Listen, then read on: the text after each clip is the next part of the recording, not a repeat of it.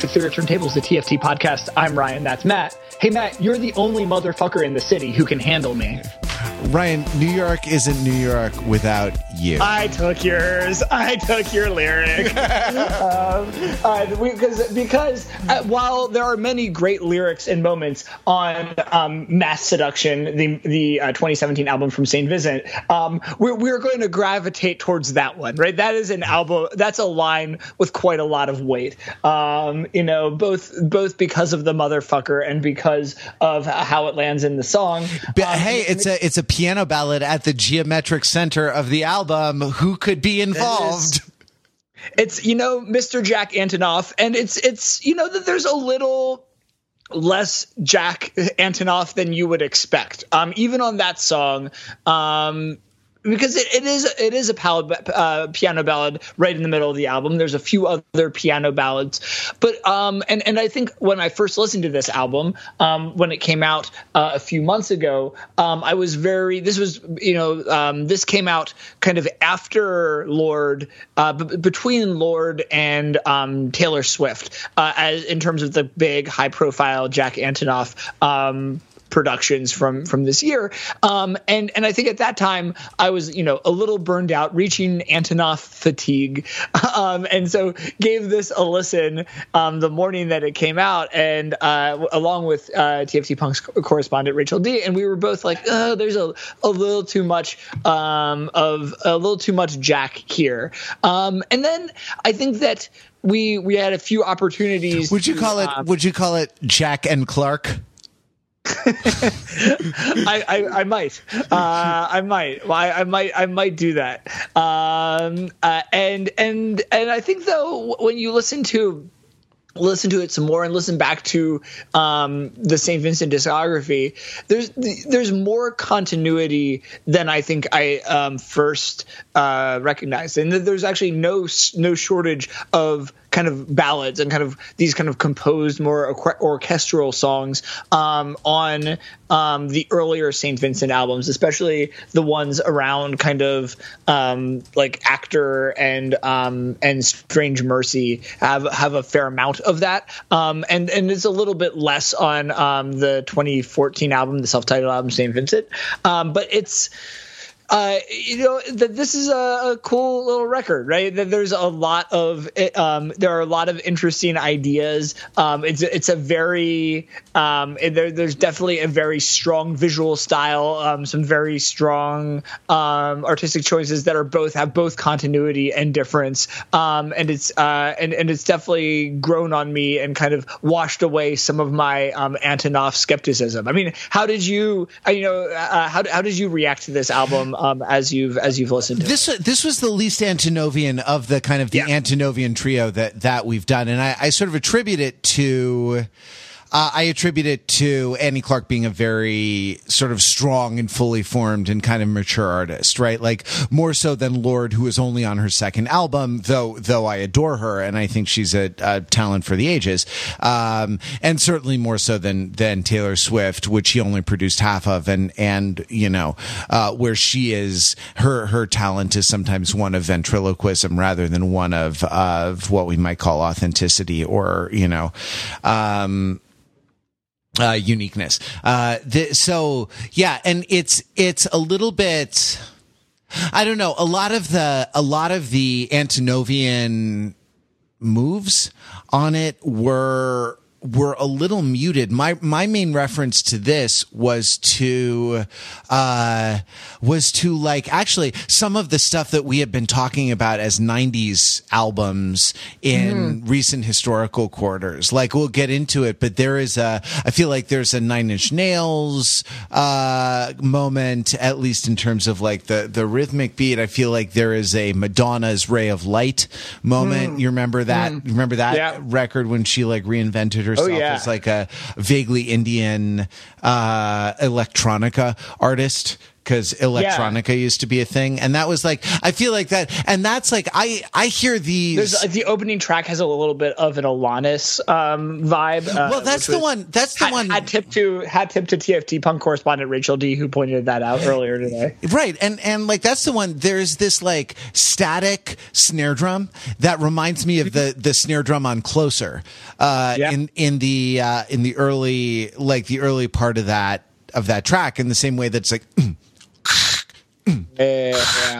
On Closer. And so I was, I just was put in mind, like, so I guess I was kind of primed to like it because it was like referring to materials, the kind of the dark materials of my adolescence and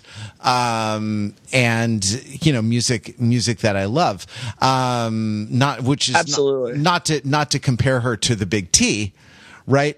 But she actually has, did I mention on last week's podcast that I went to 3 Tori Amos shows on consecutive nights at the Ace Hotel? I don't think you did mention that. In Los Angeles. I can't believe I managed to do a TFT podcast episode without mentioning that I went to 3 consecutive Tori Amos shows on a Friday, Saturday, and Sunday night at the Ace Hotel, a small venue, 1,600 seat venue, and one of them I sat in row A, so that there was nothing preventing my very special communication that Tori and I have.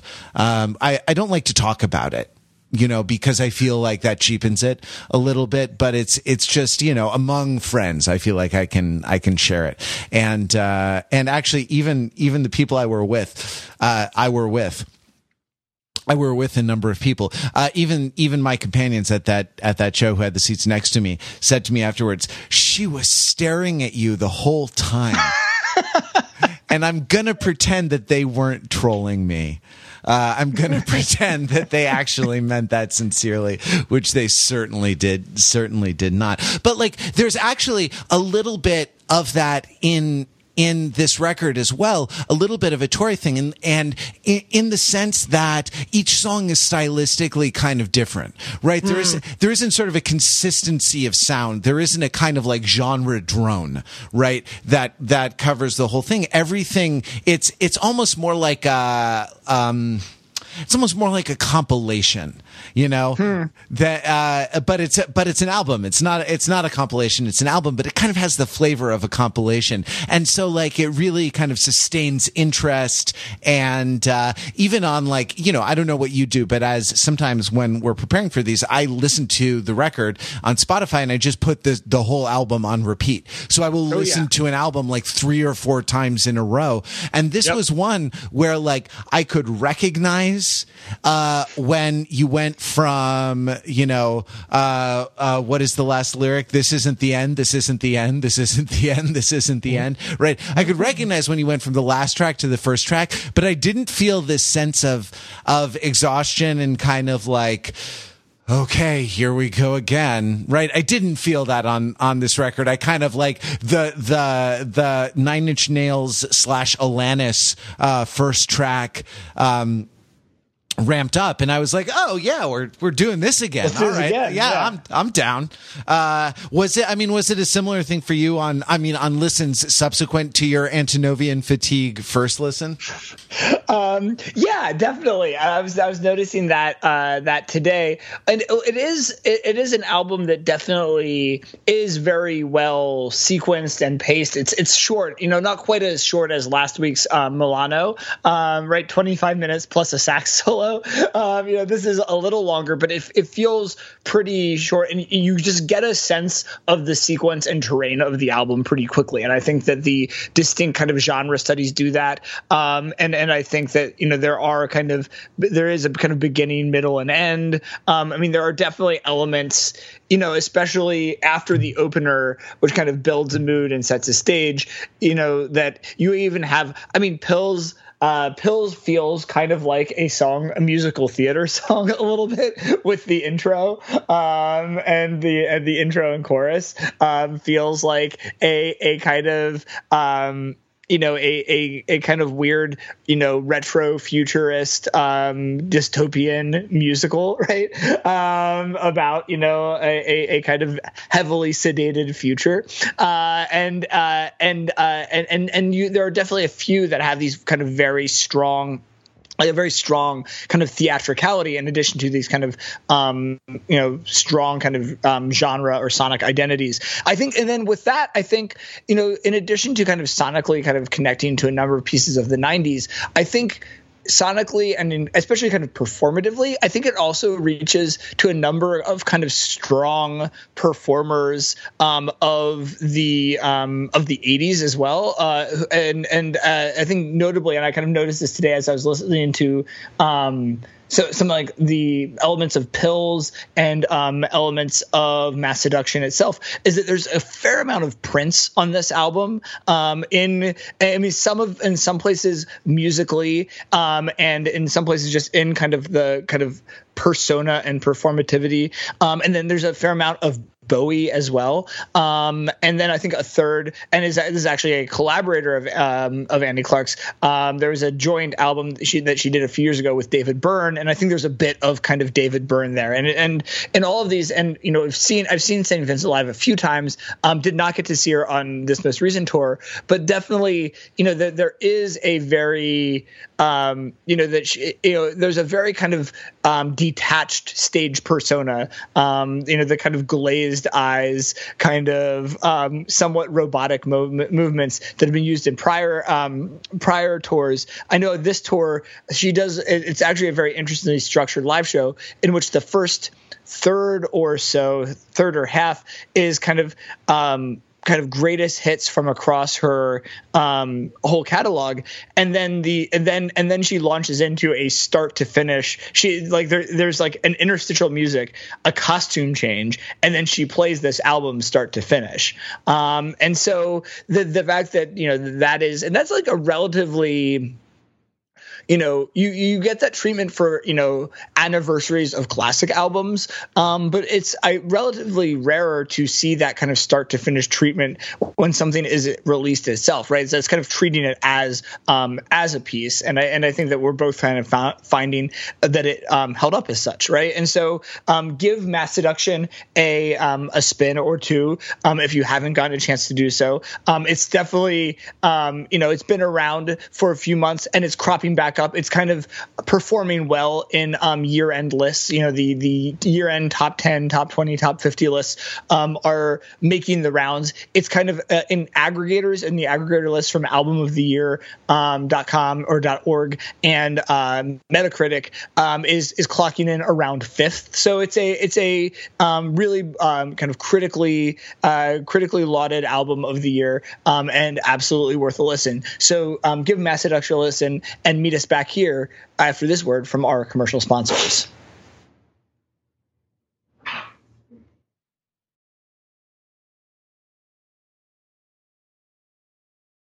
I was on mute. I'm leaving that in. Here's the commercial. Are you trying to get from Los Angeles to New York? I am. I have to get away from these fires. Yeah, really. Boy, howdy. Well, why not try Virgin America? Yeah, that's an airline. It's a Virgin America airline, and it's a special because just like the vanishing charm of both New York and Los Angeles, Virgin America is going away on April 25th. Wait, so you're selling me a product that's not going to exist in like 3 months? You actually can't get it very much longer. We're creating scarcity. You know what this is? It's a Virgin America drop. This is a Virgin America pop-up. You can only get seats on Virgin America through April 25th, at which point all flights from Virgin and Alaska will be booked through Alaska Airlines, which has no charm whatsoever. Well, in that case, just tell me where to stand in line, because I stand in line for pop-ups. I don't necessarily need to travel or anything, but I am in for some scarcity. Oh boy, I've got some lines for you. You're going to be standing in line at the ticket counter. You're going to be standing in line at the TSA. You're going to be standing in line at the AirSats food truck that they have parked in the terminal where Alaska Airlines departs from. You're going to be standing in line to get on the plane. You're going to be standing in line to get off the plane. You're going to be standing in line to get your bags, and you're going to be standing in line for the air train to Long Island Railroad, to the subway, to wherever you're going in New York. Oh. Lines to wake, lines to sleep, lines every day of the week. You're the only sign me up. You're the only motherfucker who can stand air travel. Wow. Thanks, Virgin, for / Alaska. Virgin, you can only get it for a little while longer. And we're back. Matt, I have a question. Yeah. What's your question, Ryan? Is St. Vincent a pop artist? I was wondering if this would come up. Like, what genre is this record? And I think the answer is a qualified yes. Right. The thing that we're interesting. Very interesting. Were you surprised by that? I'm always surprised. I'm always surprised by everything on this podcast. I unexpect the unexpected.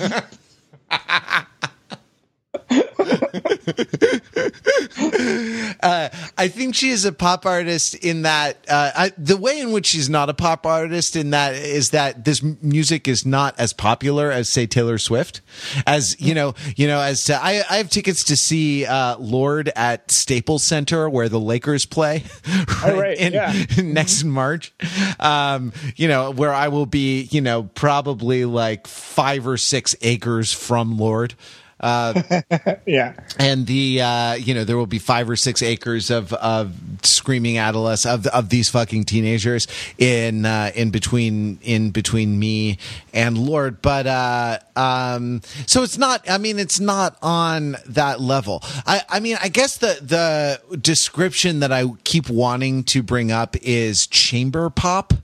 But less annoying than Sufjan Stevens, right? Like, I guess maybe like everyone calls St. Vincent. I feel like this description of her as the female Bowie because of her because of her inventiveness, her musical skill, her performative and kind of theatrical qualities. Like, but maybe it's more accurate to call her the non-annoying Sufjan Stevens.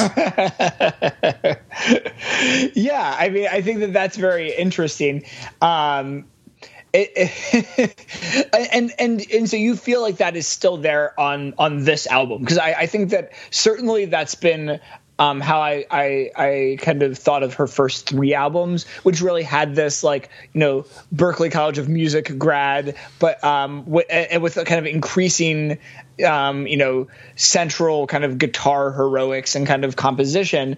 And then I feel like there have been, kind of increasing experimentation with kind of standalone pop songs or kind of things that depart from the chambery-ness, that leave the chamber behind a little bit.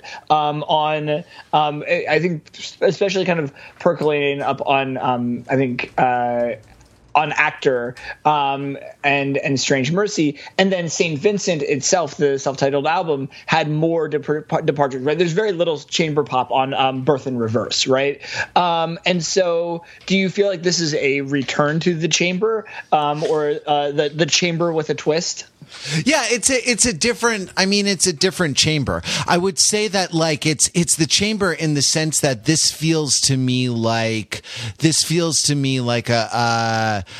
either pop with an art music vocabulary or art music with a pop vocabulary, right? Like it's pop that's not referenced to folk music, it's referenced to art music, right? It's almost more a song cycle than it is like a straight up pop record, meant for kind of like mindless popcorn consumption in the way that, a lot of top 40 is meant for just sort of mindless, I mean, honestly, the other songs, right? Like Taylor Swift songs are pills, pills, pills, like Ariana Grande songs are pills, pills, pills, Selena Gomez songs, Demi Lovato songs, they are the pills, pills, pills, right? This is they're jagged little pills, pills, pills, right?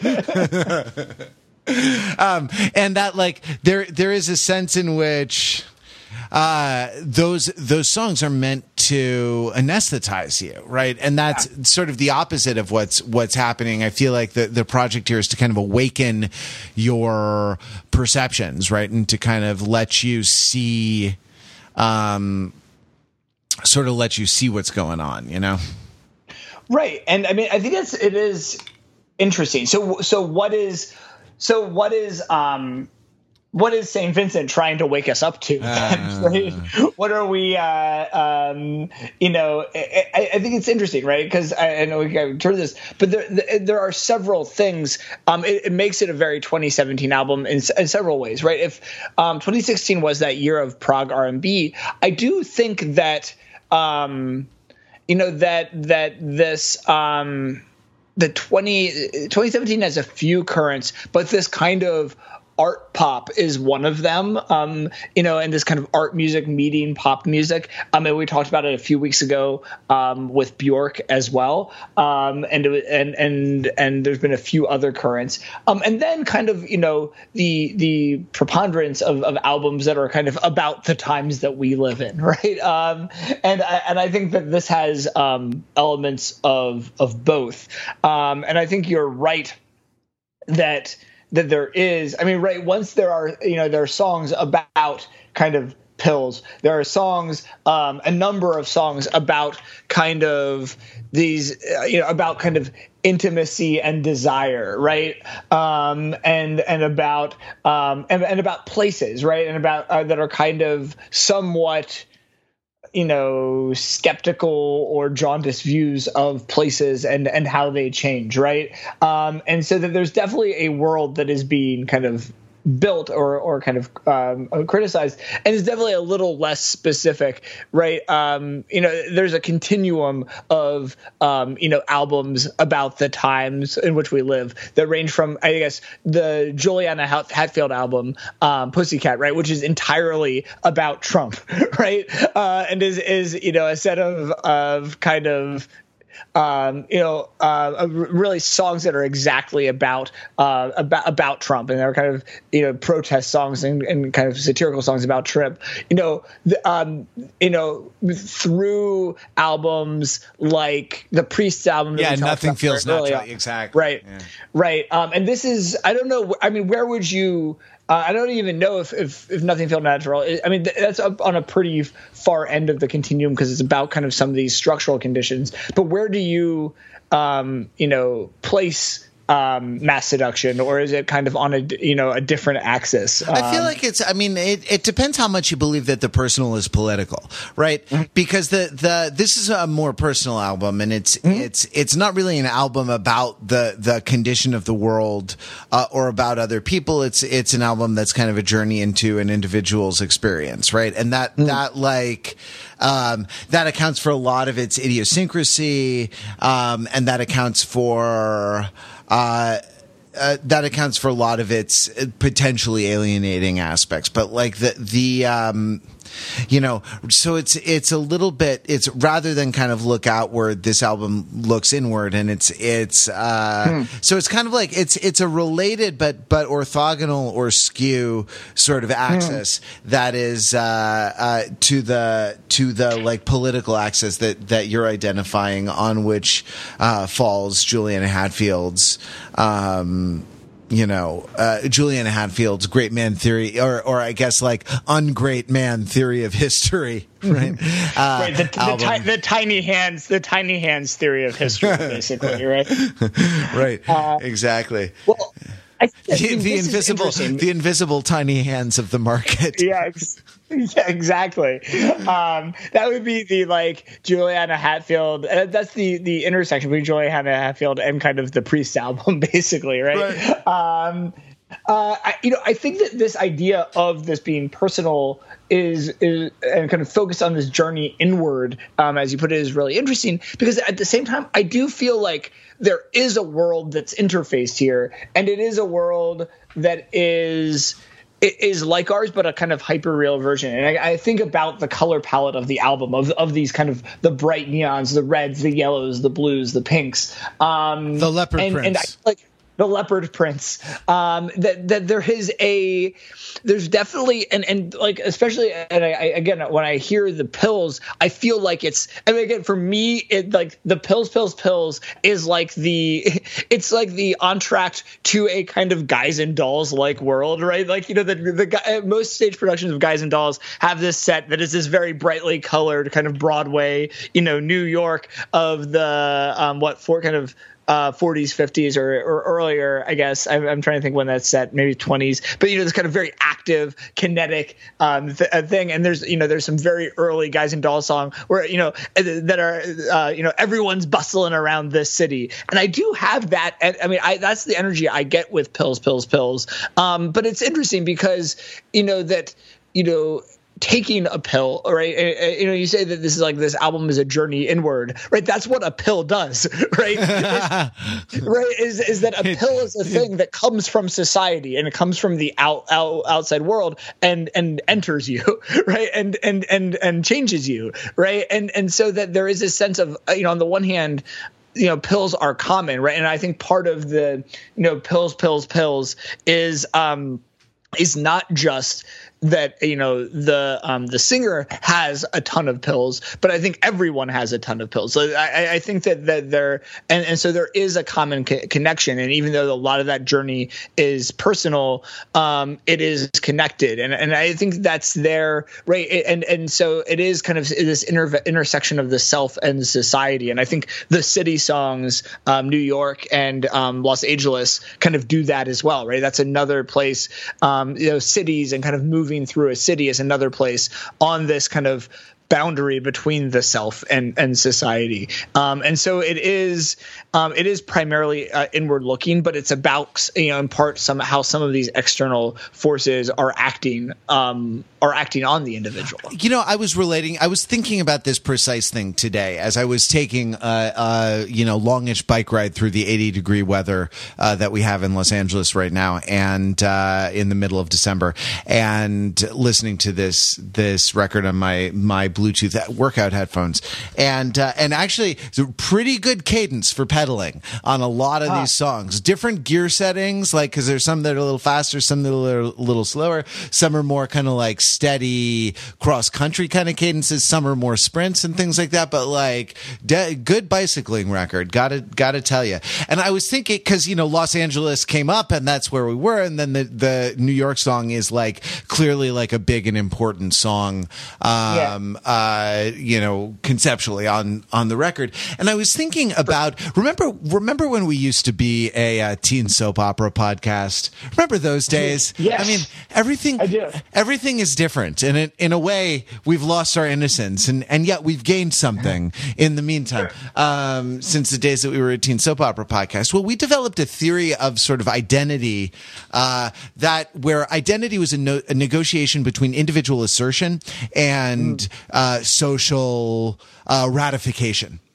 Yeah. Right. That like there is a sort of interpretive community that ratifies the parameters of identity and ratifies particular individuals in particular identities. Right. And then there are individuals who sort of egged on by what we assume is a kind of inner light or a sort of sense of who they are, but in reality is probably a lot more complicated than that, make assertions about their identity. And I sort of thought about the identity of cities and the identity of cities as like the sum total of the experiences people have in cities, but the way in which there are interpretive communities that kind of ratify or nullify certain of those experiences, right? Like St. Vincent's, New York is very different from Enter the Wu-Tang 36 Chambers, right? Like, yeah. Right. When she says that there's so few of us left on Astor, it's not like welcome to the land of Shaolin, right? And yet those are both New York, you know? And I think there are different interpretive communities. That's actually a very easy example of how interpretive communities have the authority to kind of define the range, to sort of build the wall so that you can say that certain interpretations are off the wall, right? Yeah. But like the way her Los Angeles and her New York are a Los Angeles and a New York of a particular set and of a particular kind of individual experience.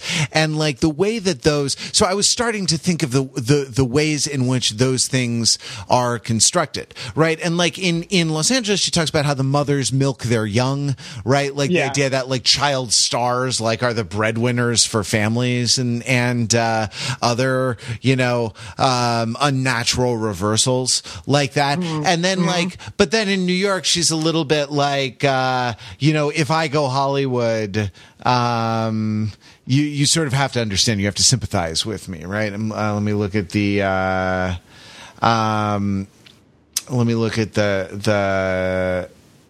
lyrics. If I trade our hood for some Hollywood. If I trade our hood, there you go. Yeah, you're the only motherfucker in the city who would forgive me. Right. I mean, I think there's a few things here. I think the other element of this, right, in addition to being these kind of interpretive communities of the city, it's also dynamic, right? And there's a sense of time in both of these, right? In New York is about kind of a reminiscence of the city and a community that was there at the time, right? But it's right because it starts right off, right? New York isn't New York without you, love, right? And so that is exactly that, right? Is that these things are it's this combination of a set of people in a place at a specific time, right? And so even like First Avenue, 8th Avenue, Astor mean different things at different times, right? It means something different now than it did 10 years ago, than it did 40 years ago. Sure. Right? I was reading an article. I think it was a Louis Minand article about Joan Didion. There was a review of a biography of her from several years ago, and it was he talked about the Village as a place that draws in immigrants who then like a year later complain about how great the place used to be. Right. Yeah. No, I think, absolutely. And I think that the Village has been that for a while. And so there's these kind of shifting boundaries. I mean, in that way, in thinking about. Oh, for 100 years, for a century or more. Well, and I think that idea is I have another kind of read of the refrain that you mentioned of like, I imagine, because when I think of Manhattan and kind of waves of arrivals to Manhattan, I think about the earliest one, right? And these kind of stories about kind of the Dutch, trading for a very small amount for the island, right? And so even just like the line, if I trade our hood for some Hollywood, right? And that even though it's about kind of moving and kind of abandoning New York, there's also the idea of selling out, right? Of selling out the city, and of actually like trading it and like and actually exchanging it. That's funny. Like away, right? I sort of see that from the Dutch perspective. I want to put like umlauts over everything. Like if I trade our Hude for some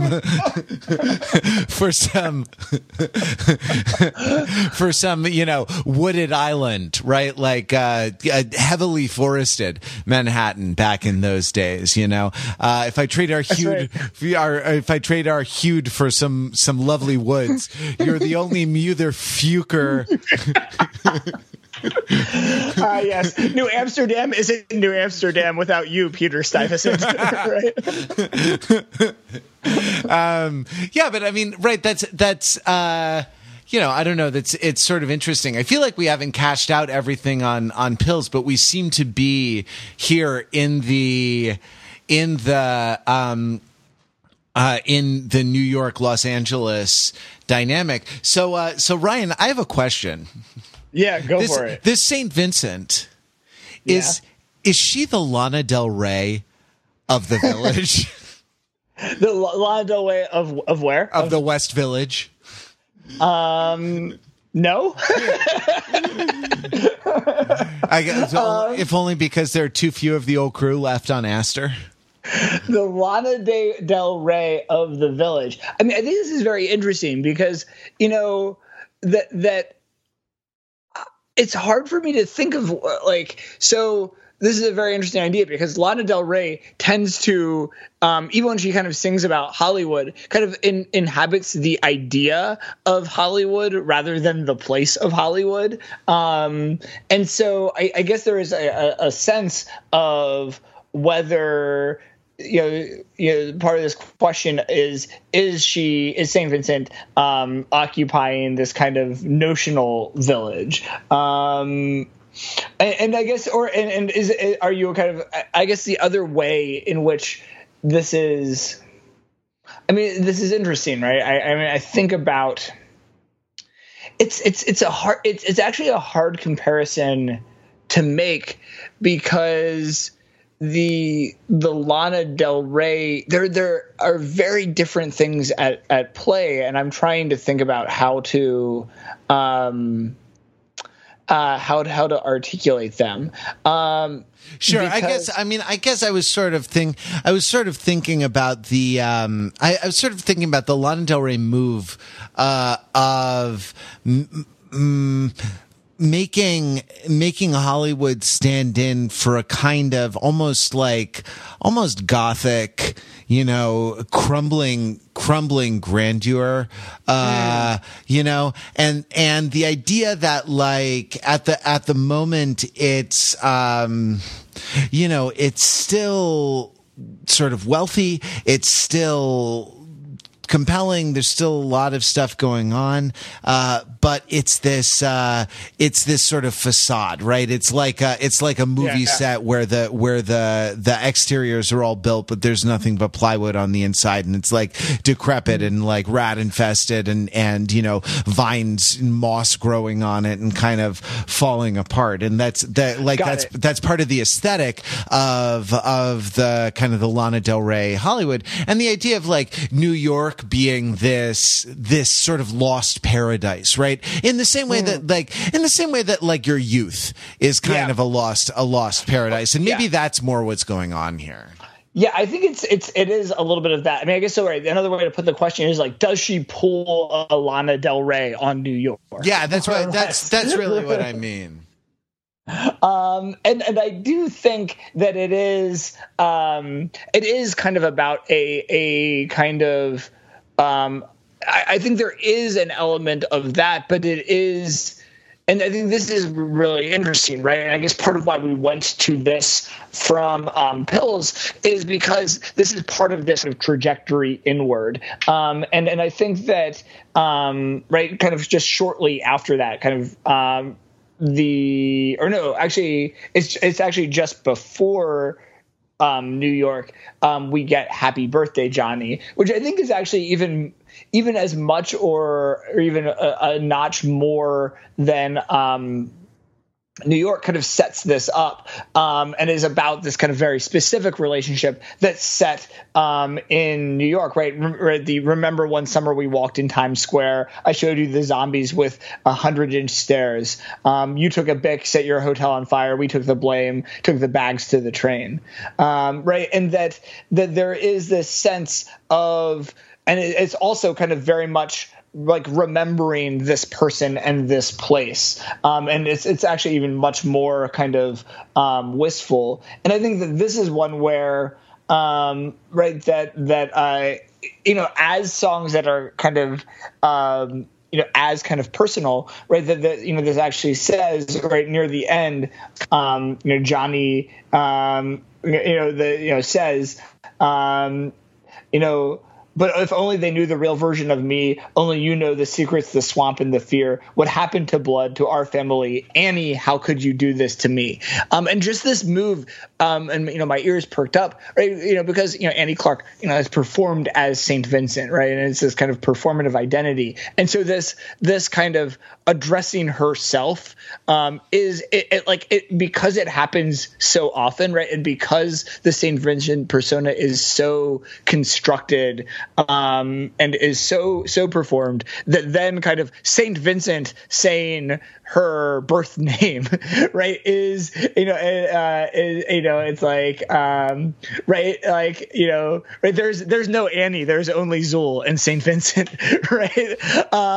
And so that it's like there's something very striking about it, right? And that Annie is the person that is kind of in that way. I guess Annie and Johnny are kind of very tied to New York here, right? And so if there is a thing that is kind of created as this image or this kind of this symbol, I think it is kind of New York as accessing this this time and kind of set of relationships, if that makes sense. Yeah. Who is speaking in that verse, right? Like that's, I don't know. Yeah. I tripped over it as I read it because it's interesting. Do you have a take on it? No, not totally. It's either like, can you imagine a conversation between Annie Clark and her sort of stage persona, her recording stage persona, Saint Vincent? Well, right. It could be that. And it's, it reminds me, actually, again, we talked about David Byrne earlier, but there's a very well-known, I think it was like part of a promotional video for the Stop Making Sense film, where David Byrne interviews himself, and using very kind of rudimentary video technology to go back and forth. And I think it's a lot like that, right? The kind of conversation between Annie Clark and St. Vincent is kind of like being between two Burns, right? One of the promo things that they did for this album was a set of Instagram interviews that Annie Clark recorded that were, I guess, written by Carrie Brownstein, and they were scripted to be like a satire of an inane Rolling Stone type, Spin Magazine or Billboard type artist profile. So not a review or not like an analysis of the music, but like, St. Vincent and I met up for cappuccinos on Astor Place. Oh, Rolling Stone writer, she said to me, "You're the only motherfucker in the city who can handle me." I was immediately put in mind, the way those delicate wrists, you know what I mean? Like, and all this stuff. Like, what is it like to perform a show in high heels? You know what I mean? Like, and all the kind of the music industry sexism and all the sort of stuff. And, it's a great thing. And it's sort of repurposed again, it's repurposed as kind of a piece of alienating performance art, or a satirical, I guess, performance art. I guess satire is always already alienating unless you're in on the joke, unless you are not susceptible to this satire, in which case it just sort of confirms your point of view and strengthens you in it. That this was that this was a thing, but like I don't know, like the sense, it's this is a song sort of about losing a friend to a heroin addiction a little bit. Mm-hmm. So there are, I think that the calling out to herself, like, Annie, how could you do this to me, is a little, I think it's overdetermined, and I think there's just a lot of threads that converge there, right? Yeah. Like, because one, you know, when you see friends go through this stuff and you can't save them, you feel guilty, especially if it's someone that you were close to, because you always could have, and you always feel like you should have done more. Also, like in the very beginning of the song, she's like, remember one Christmas I gave you Jim Carroll, intended it as a cautionary tale. So there's this like, you know, there's this like figure who was a heroin addict and like, you know, was at once like lionized and sort of admired, and also sort of a cautionary tale, right? Like also was like a counterexample to what you should be. So she's feeling like guilty a little bit. There's some sort of blame, and I also wonder like if it isn't like on some sort of meta level, like, Annie, how could you pull me off my St. Vincent game, right? Like I was doing a great, you know. Listen, you should see what I got teed up in 2 tracks about New York and like gentrification and about time and place and community, right? Like, why are you pulling me off my game like this? It's you know, and that I think so. There's, and then it's like the you know, the imagined, the kind of the fantasized blame coming from her friend Johnny, you know, as though it were her fault. Yeah, I mean, I think that it's very interesting, this kind of breaking down. I mean, right, so it's kind of breaking the fourth wall of the album a little bit, like, or not exactly the fourth wall, but it's like it is a little bit of that it is.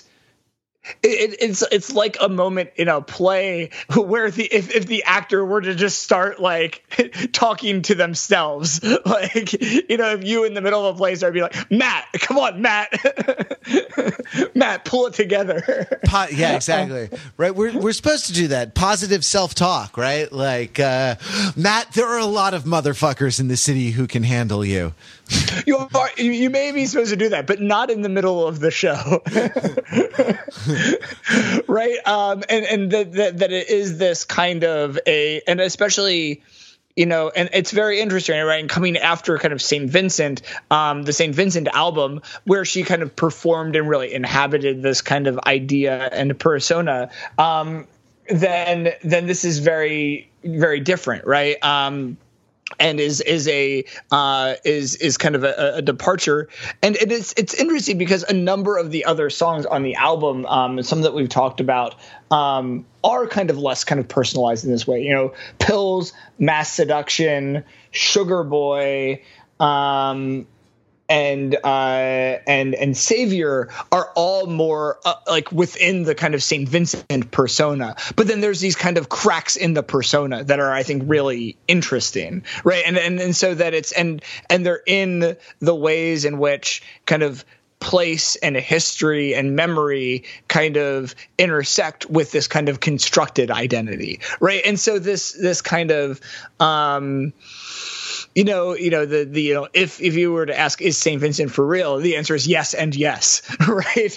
And yet that there is, you know, both the artifice is real because it's been inhabited for a while and is constructed. It is this kind of considered kind of artistic identity that is a vehicle for these ideas. And now it's, you know, that it is also at the same time kind of fracturing, and there's a kind of deliberate fracture.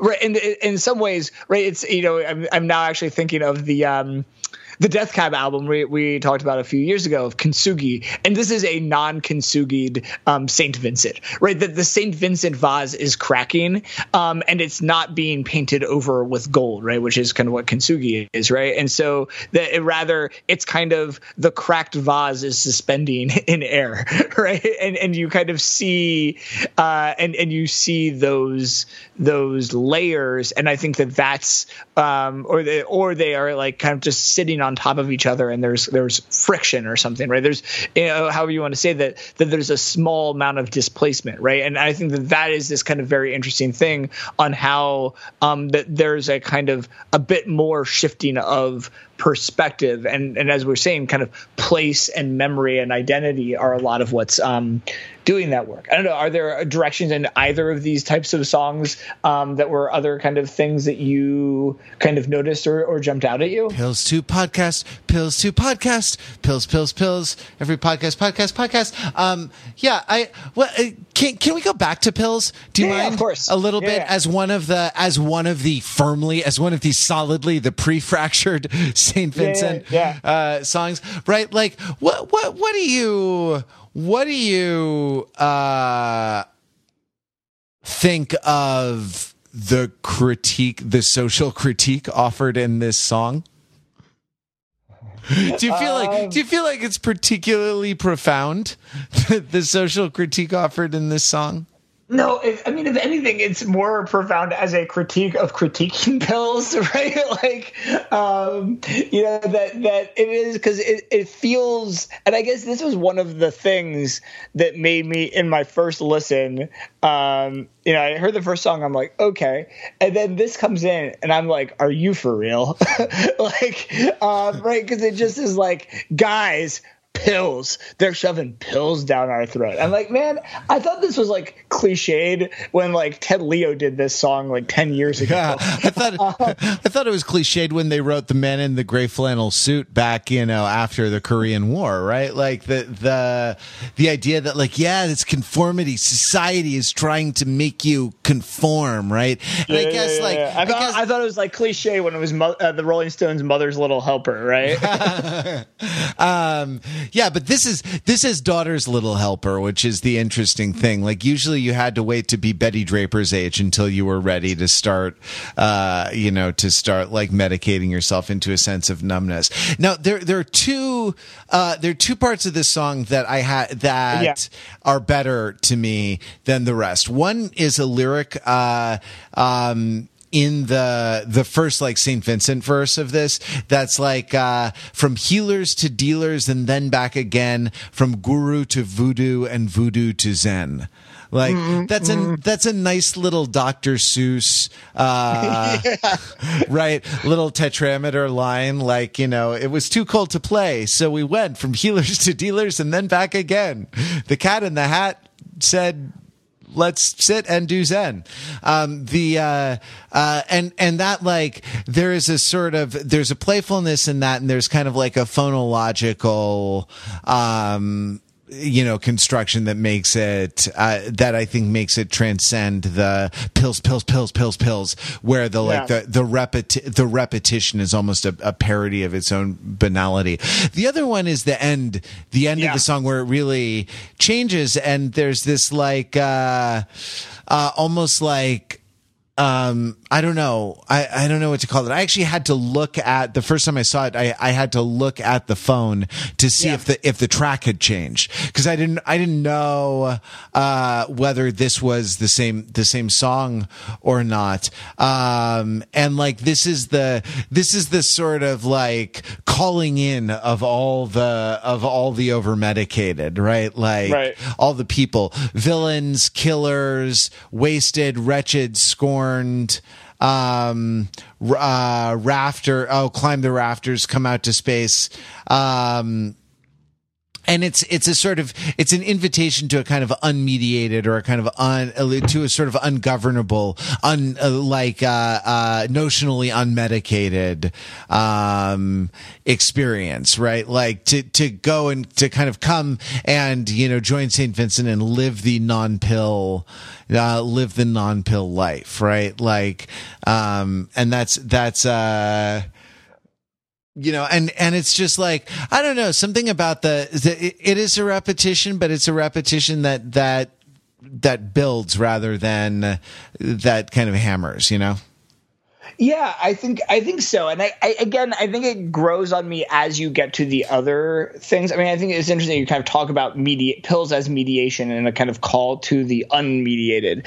Because I think that is, and that's exactly kind of going back to and I guess this is the way and why the Saint Vincent is cracked or allowed to crack, because like the Saint Vincent identity is also a mode of mediation, right? Sure.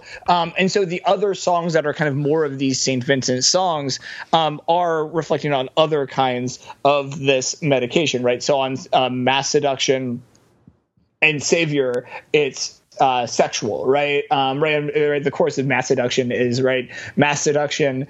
I can't turn off what turns me on, right?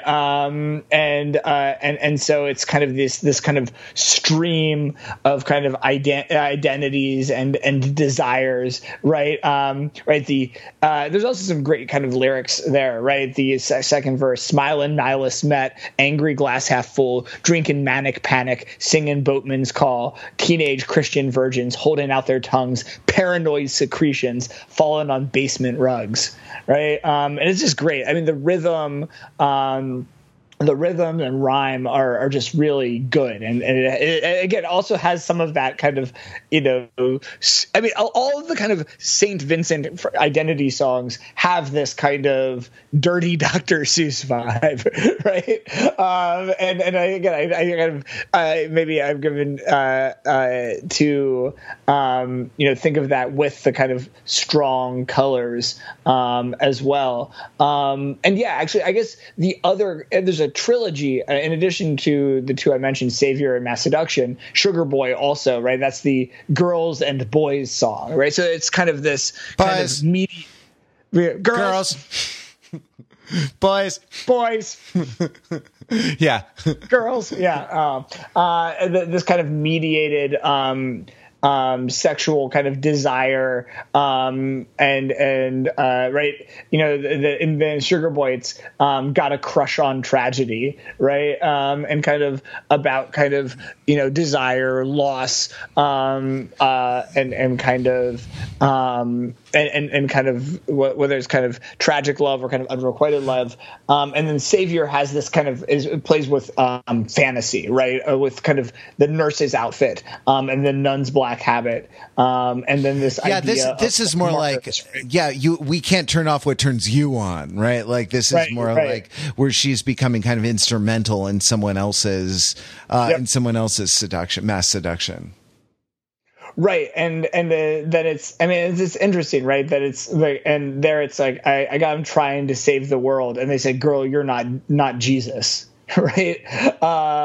And so it's like, right. It's like Saint Vincent is being spanked for our sins, right? A little bit, right? And it's there, right? It's the cover is the butt double, right? Right, and this is like this very interesting kind of thing where the whipping, the whipping girl, right? Yeah, it is, right, and it's interesting, right, because neither Saint Vincent nor Annie Clark is the butt of the whipping girl, right? That there's a kind of there's a stunt double that is brought in, right? As a kind of visual artist who appears on the cover, but there is this kind of butt Kuleshov effect, right? Because then the other side, the reverse side of the vinyl, is Saint Vincent poking through the other side of the wall, right, with her head and her hand with a remote control, right? And so it kind of creates that sense of that these are the same, but that in fact there are two other sides that are not seen, right? There, and so, but it's all. I feel like these are all this arc, and are of a piece with pills as well, right? Speaking of Dr. Seuss, like they're and sort of children's things, this is like a mix and match book a little bit, right? Yeah, like you get the head of one and the butt of the other, and that's I don't know, that's you can switch them if you want. I like this idea of two sides that are not seen. That there's I feel like the album of studio outtakes or like B-sides or something like that is going to be the other two, right? The model, the artist who made the cover photograph on the head on the back, and then St. Vincent's butt on the cover. It's Jack Antonoff's butt. And yeah, I think that's right. And and so I think these songs are interesting, right? And actually, all of these songs also are a little more. These are the ones that like the St. Vincent persona here is also a little more Princey, right? Like I think both like Mass Seduction, especially, right, is kind of reminds me in this kind of funky guitar, synthy guitar rock, is this kind of right, could have been a outtake kind of Purple Rain era, right? That's what it sounds like when doves hump, right? A little bit, and it's very cool, right? And I think that this, throughout the album, the guitar is a little less foregrounded, but when it appears, it's in really interesting ways, right? And it's kind of unexpected sounds and kind of filters, or kind of entering with a variety of different kinds of instrumentation. Yeah, it's I don't know. I listen to this and I think, oh, what a bore to be so adored.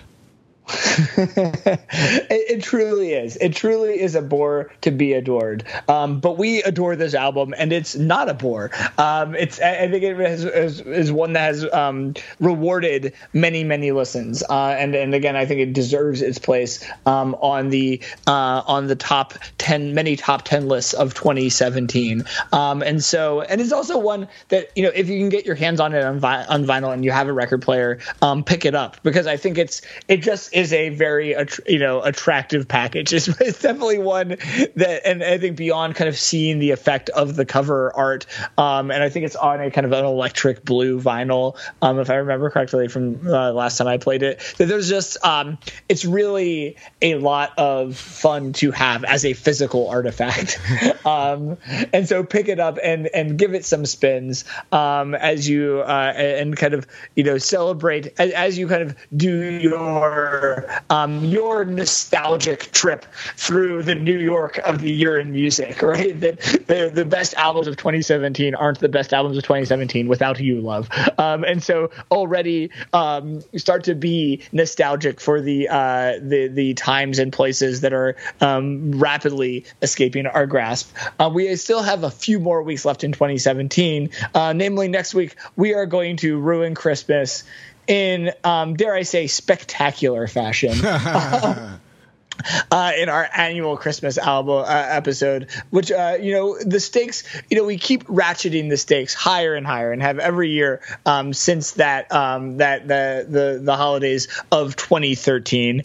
And so we keep putting ourselves through additional feats of strength. It's actually more of a Festivus podcast, because there are feats of strength and airings of grievances. But it shall be. We have something special in store for that, and then a few more 2017 albums. Maybe we'll hit a few more, albums that have kind of made it to the top of top album charts of the year that we didn't get to cover when they were released. So stay tuned for that. And whether you are the head or you are the butt, just know that you are probably keeping it real.